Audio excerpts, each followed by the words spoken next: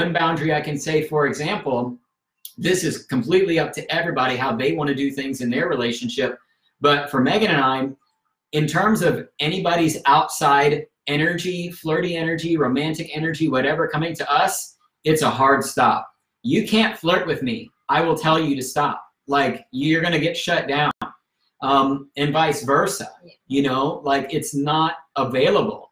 And one of the things that I see in relationships that have not communicated on this, and maybe it's really unconscious, maybe it's something that they're just doing out of habit, maybe it's something that's completely innocent, but when I see relationships where maybe one person in that relationship is a little bit more flirty with everybody else outside of the relationship, in general, it makes the other person really uncomfortable.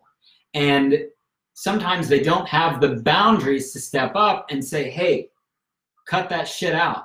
That is not okay. That is not cool. Please don't do that. I deserve better. I deserve to be treated in a certain way. Do not be bringing your flirty energy over there. That is not okay.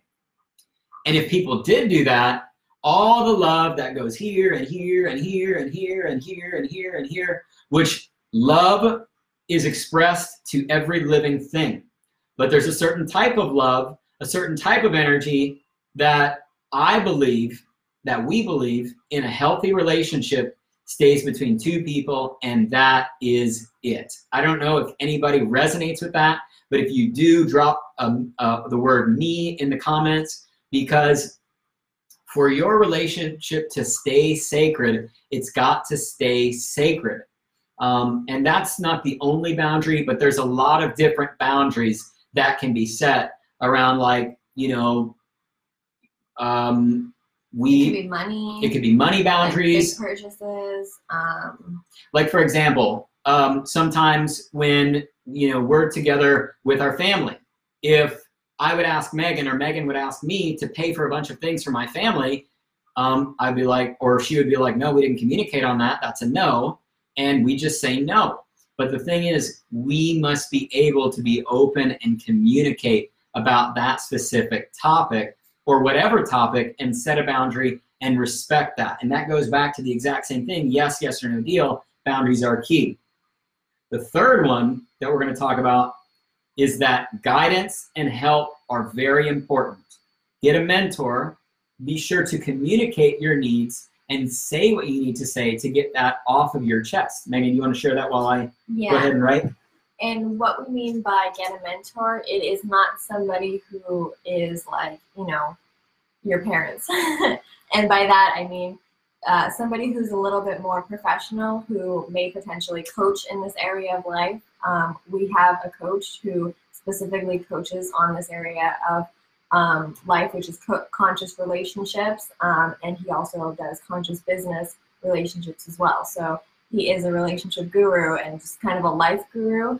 And so we have mentorship with him, and we pay him to help us deal with anything that is happening within our relationship that we're not happy with, because it's really hard when you're in something to come out of it and see it from a completely objective point of view. And by having a mentor who specializes in something like this, they can see things that you couldn't even imagine, and they can call you out when you're not being, you know, true to yourself, or you're not being fair, or you're, you know, you're making the situation, you're making the situation a bit more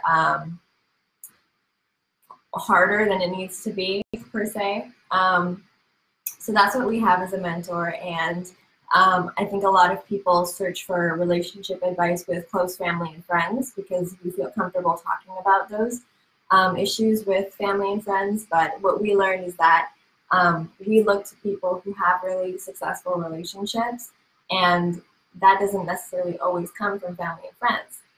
Many times, almost never. Yeah, and we do actually have some friends who are very successful in their marriage. We have a couple sets of people. Several people we know. We've manifested a lot of them, actually. Yeah, and those would be the type of people that you would seek mentorship from. But we always recommend that you do, that if you can, try a professional. And it may not be somebody that you need to pay. It could be somebody who is who writes books, an author who you love. It could also be like a YouTube person who gives advice, who's maybe a relationship coach and they have free content out.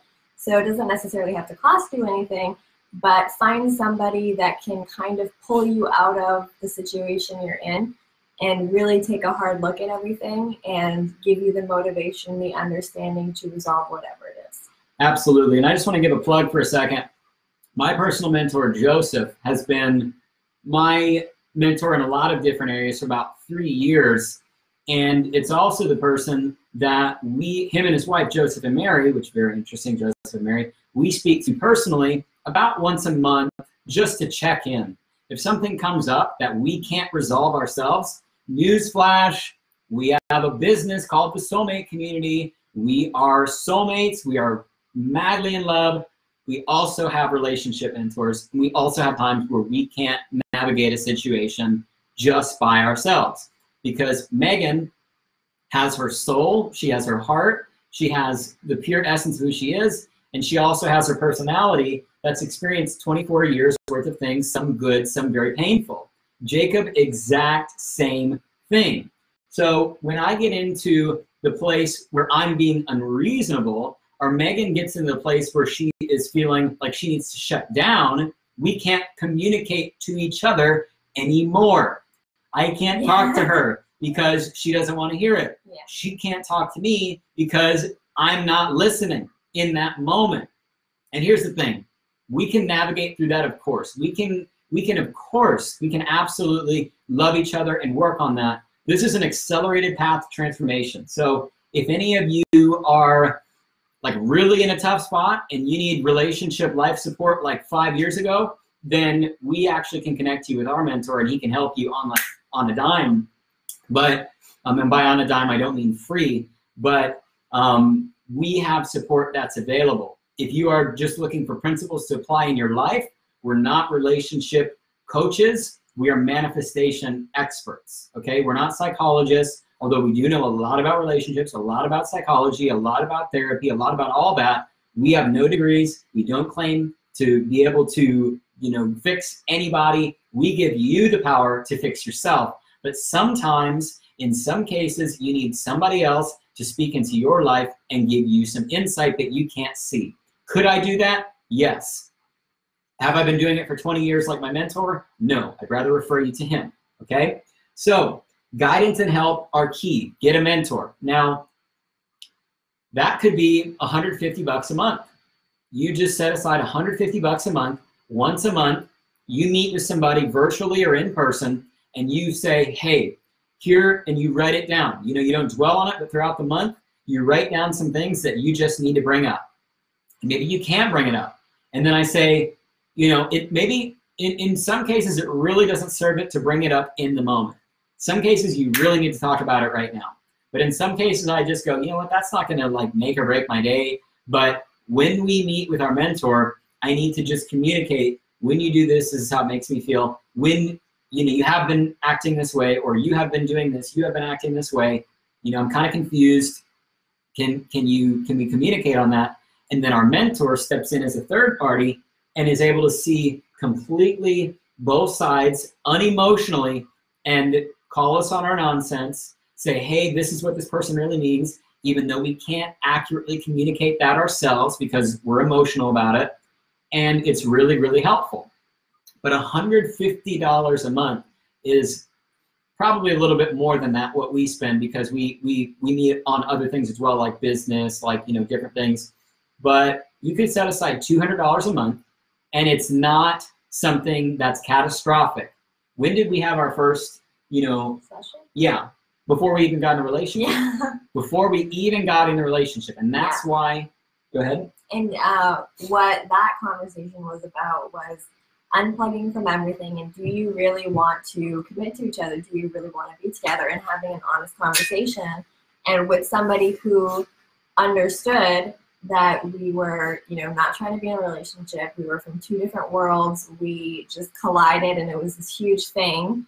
And we would have to change our lives completely and forever in order to make this work. And it was a really strong commitment because I had to move countries. So it wasn't, I just moved down the block. I had to leave my whole life in Canada and, you know, live here. And it was a big, big decision. I had to leave my whole family behind, all my friends, everything I ever knew.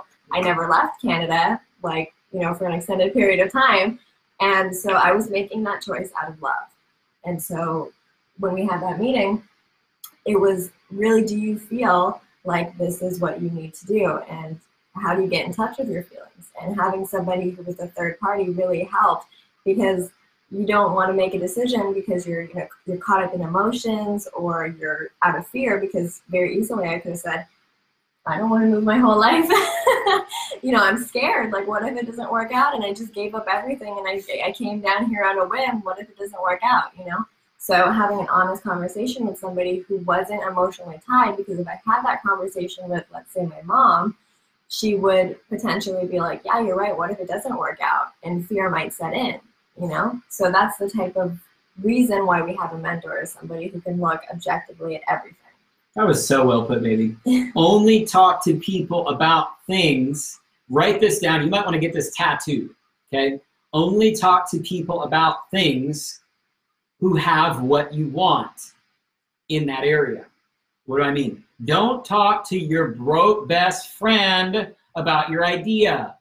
Don't talk to the person who's been divorced 9 times about the marriage that you want to get into. They're not going to give you good advice. You know a tree by its fruit.